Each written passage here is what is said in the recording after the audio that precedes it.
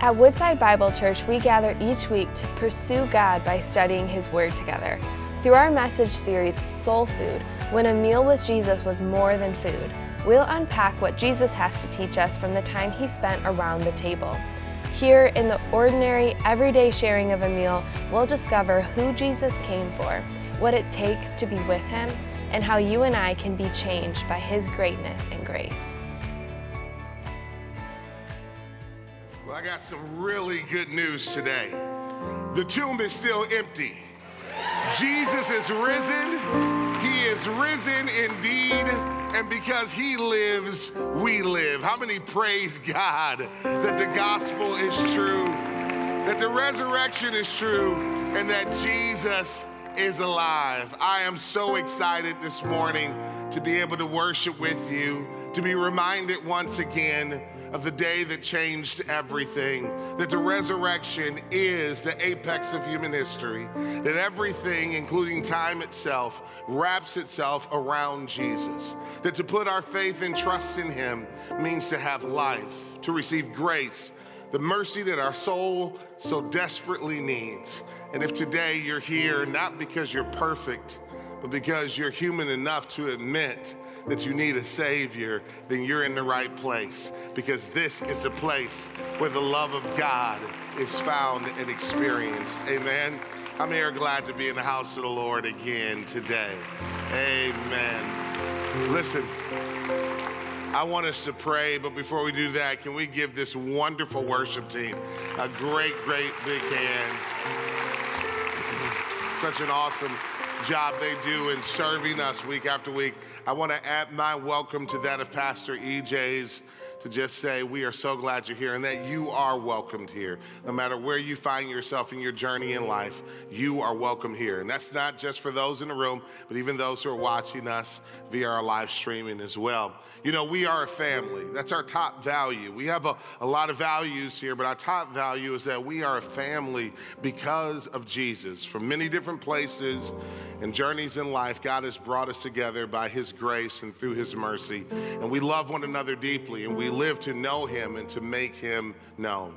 As a family, we get a chance to journey with one another, not only through the mountaintop moments of life, the high points, but even in the valleys.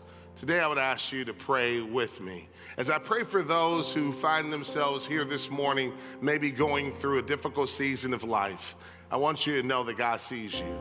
I've been a Christian for many years, and I'm still amazed that in a room full of hundreds of people, that God sees you. And I want to pray for us today that God's grace would be experienced by all. And also, if you're a part of our church family, I would ask that you would also join me in a very special prayer for a very beloved member of our staff, Dr. John Jelenic. He is one of the executive pastors here. Earlier this week, Dr. John was diagnosed with a brain tumor. And it was a shock and a surprise to us, but certainly not a surprise to God. Throughout this week, we have seen the grace of God in so many ways. Tomorrow, he is having surgery in the morning. The doctors are optimistic that they can fully remove it. How many thank God that we live in a day and age where medical technology is what it is? There's so many advancements in medicine. But can you join me in prayer today? And if you could remember to pray for Pastor John, that would be great. Let's pray. Father, we thank you that we have not gathered here today in vain, that our worship is not offered to a mere man or some moral teacher, some great philosopher, but there is a king. And not only are you seated among your people, but you are risen and alive. And our hope is fully in you. And so we simply ask that you would just comfort every heart, that you would do what only you can do, save, heal, set free, encourage. And Lord, we thank you that you see not only us, but you see our children, you see our grandchildren as well. So Lord, we pray that you would bless them.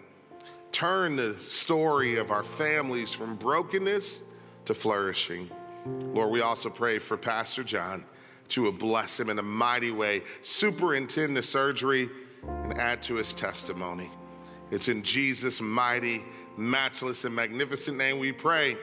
And everyone said, amen and amen. You can be seated in the presence of the Lord.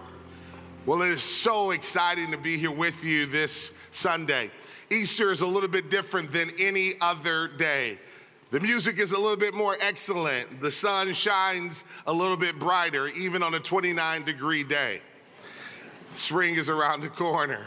Everybody's a little bit more excited, and you may ask why. Why is Easter so different? Well, it's because we get a chance to proclaim the resurrection.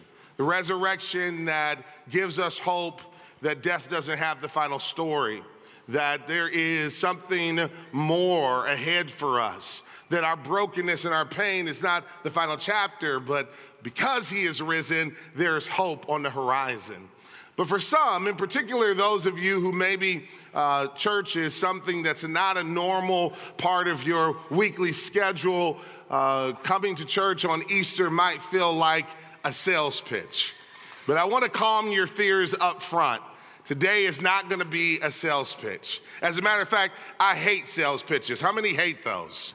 Right? The resurrection is not a sales pitch. I hate when people put high pressure tactics on me to try to convince me to buy something that I don't feel that I need. If you've ever been a part of a timeshare meeting, you know exactly what I'm talking about. It all sounds great on the front end, doesn't it? Go to this picturesque destination for 3 days and 2 nights, and all you have to do is sit through this little meeting. And while you're sitting through that little meeting, you feel like a prisoner wondering, why in the world did I say yes to this? Well, I want you to know that that's not the hope today. Now, by saying that I don't like sales pitches, though, I'm not saying that I dislike all sales professionals. As a matter of fact, there's a lot of great people in sales, and the ones that I like and that I appreciate the most are the ones who simply see their jobs as servicing people by providing them with the best information possible so that they can make the best decision possible. And that's what I want to do today. I want to provide you with the best information I can about the resurrection of Jesus Christ. I don't want to simply tell you that it's true. I want you to look with me and investigate these things by looking at a historical account found in the Gospel of Luke. Can you turn there with me, Luke chapter 24? And we're going to read about this meal, so to say, that Jesus had with his disciples after his resurrection, and how through many proofs he confirmed that he was alive, that he was risen from the grave, that he had conquered death and hell, sin and Satan, just like he said he would. Now, there's a couple things you need to know, though, as we get ready to look at Luke's gospel. And we're going to look in particular at verses 36 through 49. The first thing you need to know is that Luke is a historian of the highest rank. As a matter of fact, in Luke chapter 1, verses 3 and 4, Luke tells us the meticulous approach that he took to putting together what we call this gospel, or what he would have called simply an account. He says that he went about interviewing firsthand eyewitnesses so that he might compile an orderly account so that we might be confident and certain of the things we believe. Today, I want you to have certainty that what Luke presents to us today is not mere feeling or emotion, but well-researched historical fact. I think there's 3 things we discover when we look at Luke's gospel. In verse 36, we'll start. The first thing we discover is that the resurrection is true. You know, I often say this about the music that we sing, that the best part about it is not the vocalists, as great as they are. It's not the instrumentalists, as masterful as they play their instruments. That's not the best part. The harmony isn't the best part. The best part of all of it is that it is absolutely true. Praise God. Well, in verse number 36, we read, after the resurrection, what happened is Jesus comes now to visit his most intimate friends. After showing himself to others, Paul saying that he showed himself to well over 500 after his resurrection, we see this intimate moment. And as they, referring to his disciples, were talking about these things, referring to his death that had just happened a couple of days prior, Jesus himself stood among them and said to them, peace be to you. But they were startled and frightened and thought they saw a spirit, or what we would call a ghost. And he said to them, why are you troubled, and why do you doubt arise? Why do doubts arise in your hearts? See my hands and my feet, that it is I myself. Touch me and see. For a spirit does not have flesh and bones, as you see that I have. And when he had said this, he showed them his hands and his feet. And while they still disbelieved for joy and were marveling, he said to them, have you anything here to eat? They gave him a piece of broiled fish, and he took it and ate before them. You know what I love about the way Luke writes this account is that he does not try to write a hero's fable. This is no mythology, some story that happened long, long ago in a land far, far away. Luke includes all of the inconvenient details. If you were simply trying to write some make-believe persuasive piece, surely the disciples would have been cast in the best of lights. But what the Gospel of Luke does over and again is shows us their humanity. It puts it on full display, and it even includes their disbelief. That these, Jesus' intimate friends, those who have walked most closely with him during his earthly ministry, even after hearing him teach about his death, about his sufferings, and about his resurrection, still struggle with belief. Friends, if you are here today and you are struggling with believing the resurrection, don't feel like that's a minority opinion only. Don't feel like somehow you're in a small class of people. Even these early men and women struggle with believing that Jesus Christ had risen from the dead. But here's the question we must ask ourselves. What happened in their lives to take them literally overnight from disbelieving to not only believing, but proclaiming even at the risk of their own lives? The Bible says that when Jesus rose from the dead, there were a group of women that went to visit him. Pastor EJ read that as we opened our service this morning. And when they came back to tell the apostles, the first proclaimers, these women, to tell the apostles that Jesus had risen, just as he said, in verse number 11, we hear their response. But these words seemed to them as idle tale, and they did not believe them. Again, the disbelief is on full display, and maybe the resurrection has felt that way to you, like an idle tale, like a make-believe, like, again, a fable. Verse number 12 tells us something awesome. But Peter rose and ran to the tomb. Stooping and looking in, he saw the linen cloths by themselves, and he went home marveling at what had happened. You know what's amazing about verse number 12? Is that in spite of the disbelief, they did not remain in their disbelief. They didn't just sit there in their disbelief, but they went and investigated themselves. My friends, I just want to encourage you, when it comes to Jesus and the resurrection, don't just believe some third-hand account about him. Don't believe somebody else's opinion. Please don't fall for mean theology or some post that someone put up on Twitter or Facebook. Jesus is far too important. Your future is far too important for you to just trust a secondhand account. I invite you, the gospel invites you, Jesus invites you to investigate these things for yourself by looking into the Word of God. Why? Because if Jesus is not raised from the dead, then none of this is important. But if Jesus has raised from the dead, just as he said, then this is of ultimate importance.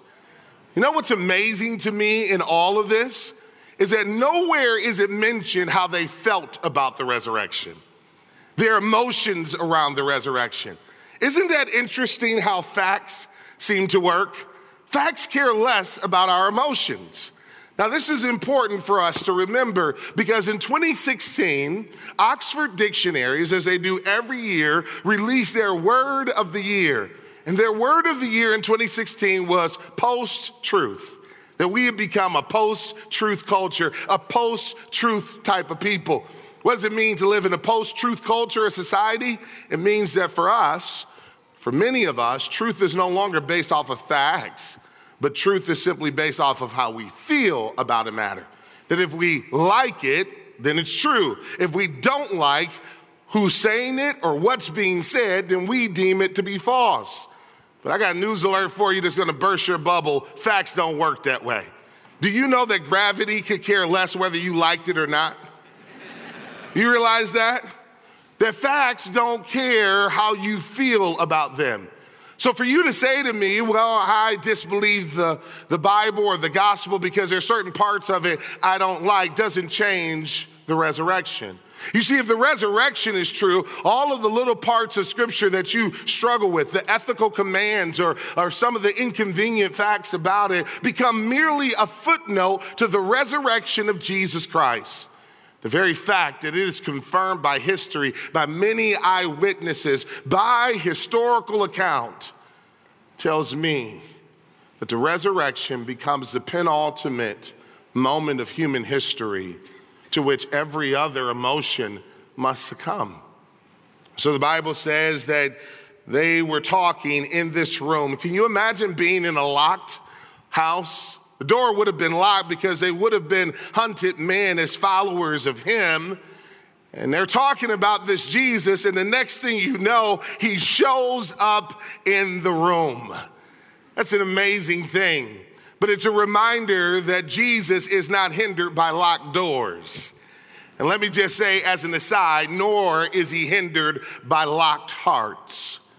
There are many of you that may be here today that has a locked heart. He knows how to penetrate not only locked doors, but how to penetrate locked hearts. I praise God that he is not just present in cathedrals and church buildings, but how many thank God that he will find us, that he will find us when we are far from him. He will find us when we are in our sins. He will find us when we are lost and in our lowest place. Does anyone have a testimony of his grace finding you when you weren't even looking for him? And the good news is that as a parent, I am also confident that just as his mercy and grace found me, that his mercy and grace can find my children as well. And there are many grandparents in here, and I want to reassure you that locked doors and locked hearts doesn't stop a resurrected Savior. That he's able to break through those things and show himself to be real. And they were confused by it. And you know what our minds do when something happens that doesn't compute? We have to rationalize it, so they made up a theory on the spot. And what was the theory? Okay, here's what's going on. We're seeing a ghost. Can't be a hallucination because there's no such thing as a group hallucination. You and I don't have the same bad dreams en masse. So the fact of the matter is that they said the only logical thing here must be that he's a ghost. Jesus, knowing this, shows them his hands and his feet, his scars. His resurrected body still carries the scars. Here's the things, friend. We can never separate Resurrection Sunday from Crucifixion Friday. How dare we come into a building like this and celebrate the benefits without first asking the cost? Why did he have to die in the first place? That must be settled in my heart and in yours for us to receive this Savior. He died for our sins. It's because by nature I'm a rule breaker. I mess up so often. You know, earlier this week, I got an 11-year-old son who made a mistake. He had done something he shouldn't have done. And you know, it's easy as a parent to forget when you were a kid. How many parents feel like you were born grown? But you weren't. And so I was talking to my wife about how do we process this? How should we respond? And the Lord reminded me of a time when I blew it just as bad, if not worse. And my heart began to change as I sat across from my son, not to punish him, but to help him to grow through this moment and to say to him, you may not believe it, but Dad blew it too. You see, the one thing that is universally true about all of us, in a generation that is looking and thirsty for equality, here's what the Bible says about where we are all equal. We are all equal at the foot of the cross. All have sinned and fallen short of the glory of God. So we don't show up in this moment with our resumes, because our resumes are all blemished. But we show up with our humility, recognizing we need a Savior. That's what his scars were for. He was wounded for our transgressions. He was bruised for our iniquities. The chastisement that brings us peace was placed upon him, and by his stripes we are healed. There is no healing outside of Jesus. There is no hope outside of Jesus, not only in this life, but in the life to come. He is the hope of our salvation.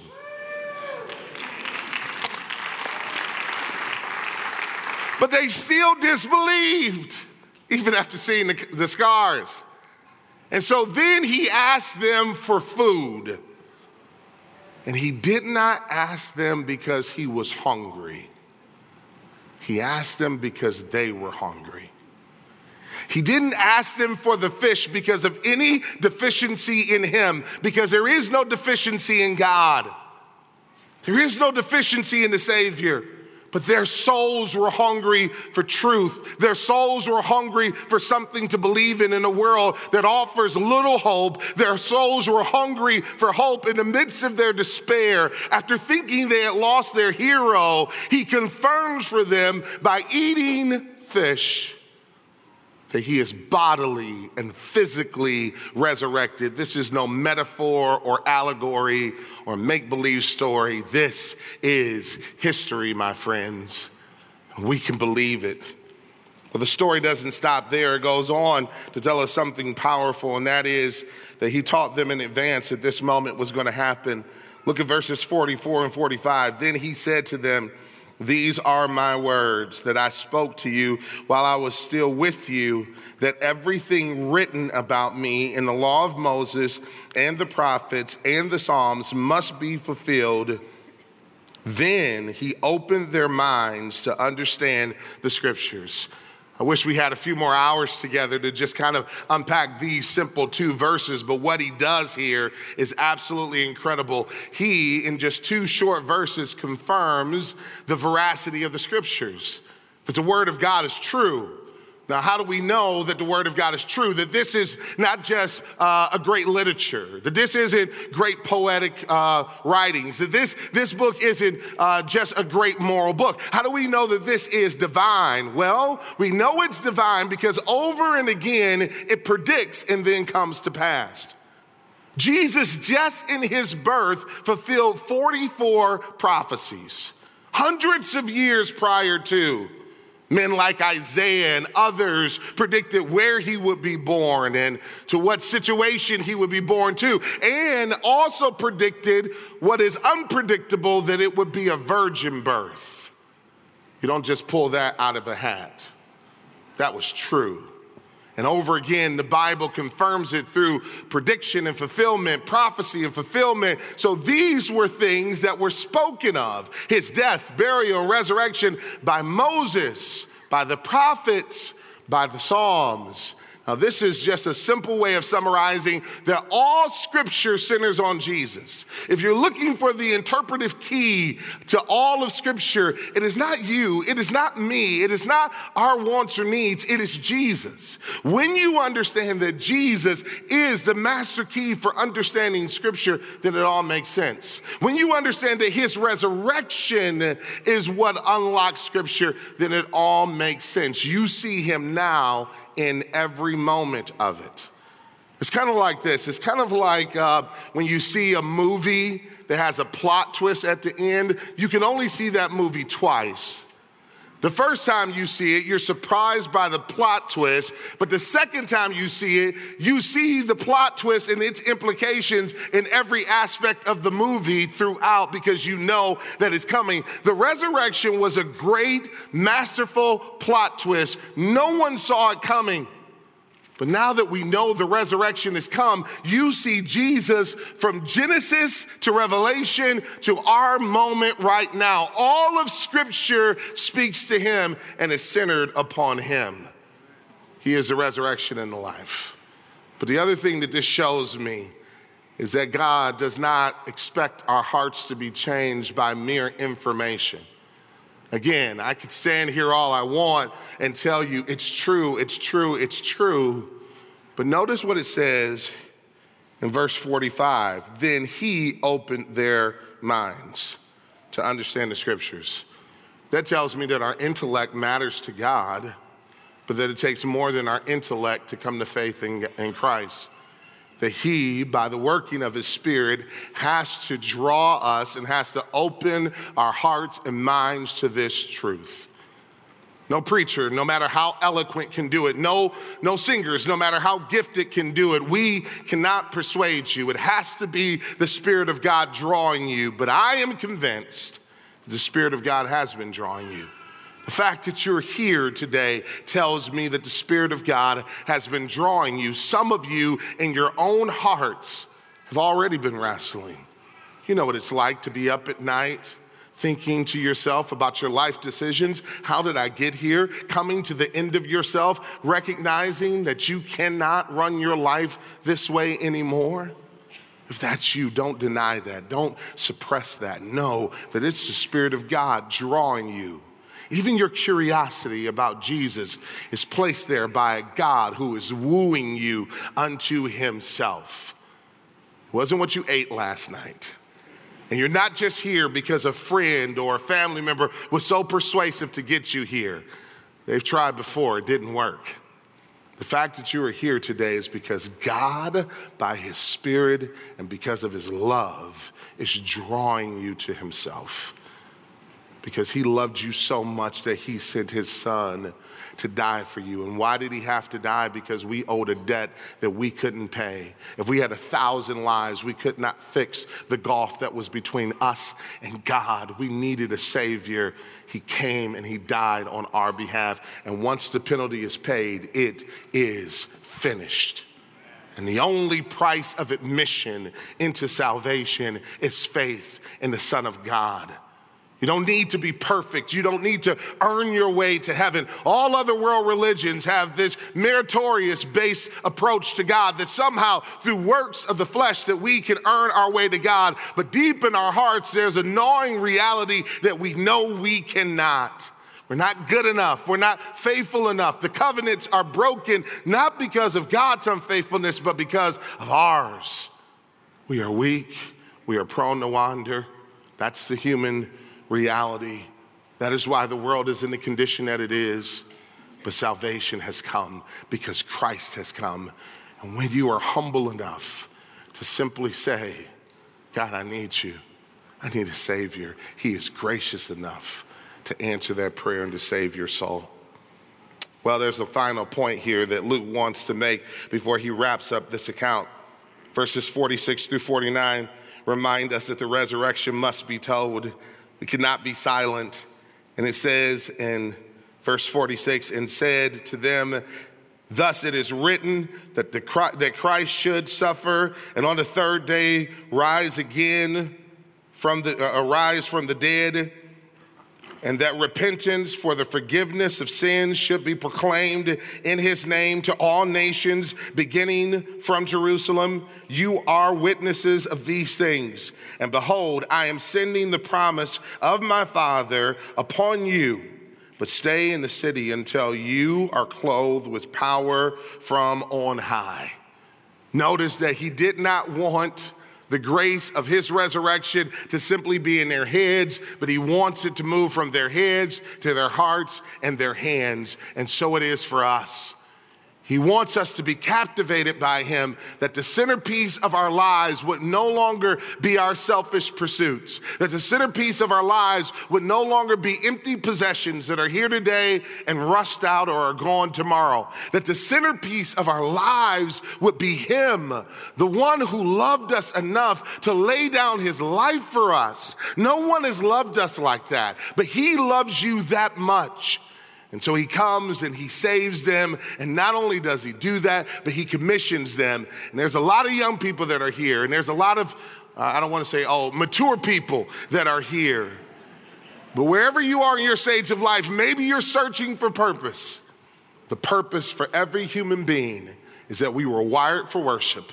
We were created to proclaim the love of Jesus, to know him and to make him known. And today I want to invite you to do that. Today I want to invite you to put your faith in Jesus. You have to make a decision about this Jesus. So I'm going to ask you to do me a favor. Pause for a moment and just search your heart. Can you do that? Can we just have a moment of silence around the room? Can we bow our heads and just search our hearts for a moment and ask yourself, do I need a Savior? Is Jesus calling me to himself? This is no sales pitch, but if this is true, then that means that today must be the day of your decisions. So on the screens, there will be that number again that we put up before, 855 number. And if today you want a relationship with Jesus, just simply text the word Jesus, the name that is above every name. Text that name, Jesus. And I promise you, one of our friends will follow up with you. We'd love to wrap our arms around you and help you to take your next step in your journey of faith. How many thank God that he is risen? He is risen indeed. Thank you for joining us as we study God's Word together. We would love to hear how God is moving in your heart and get you connected into the Woodside Bible Church family. Head to woodsidebible.org/connect to introduce yourself today.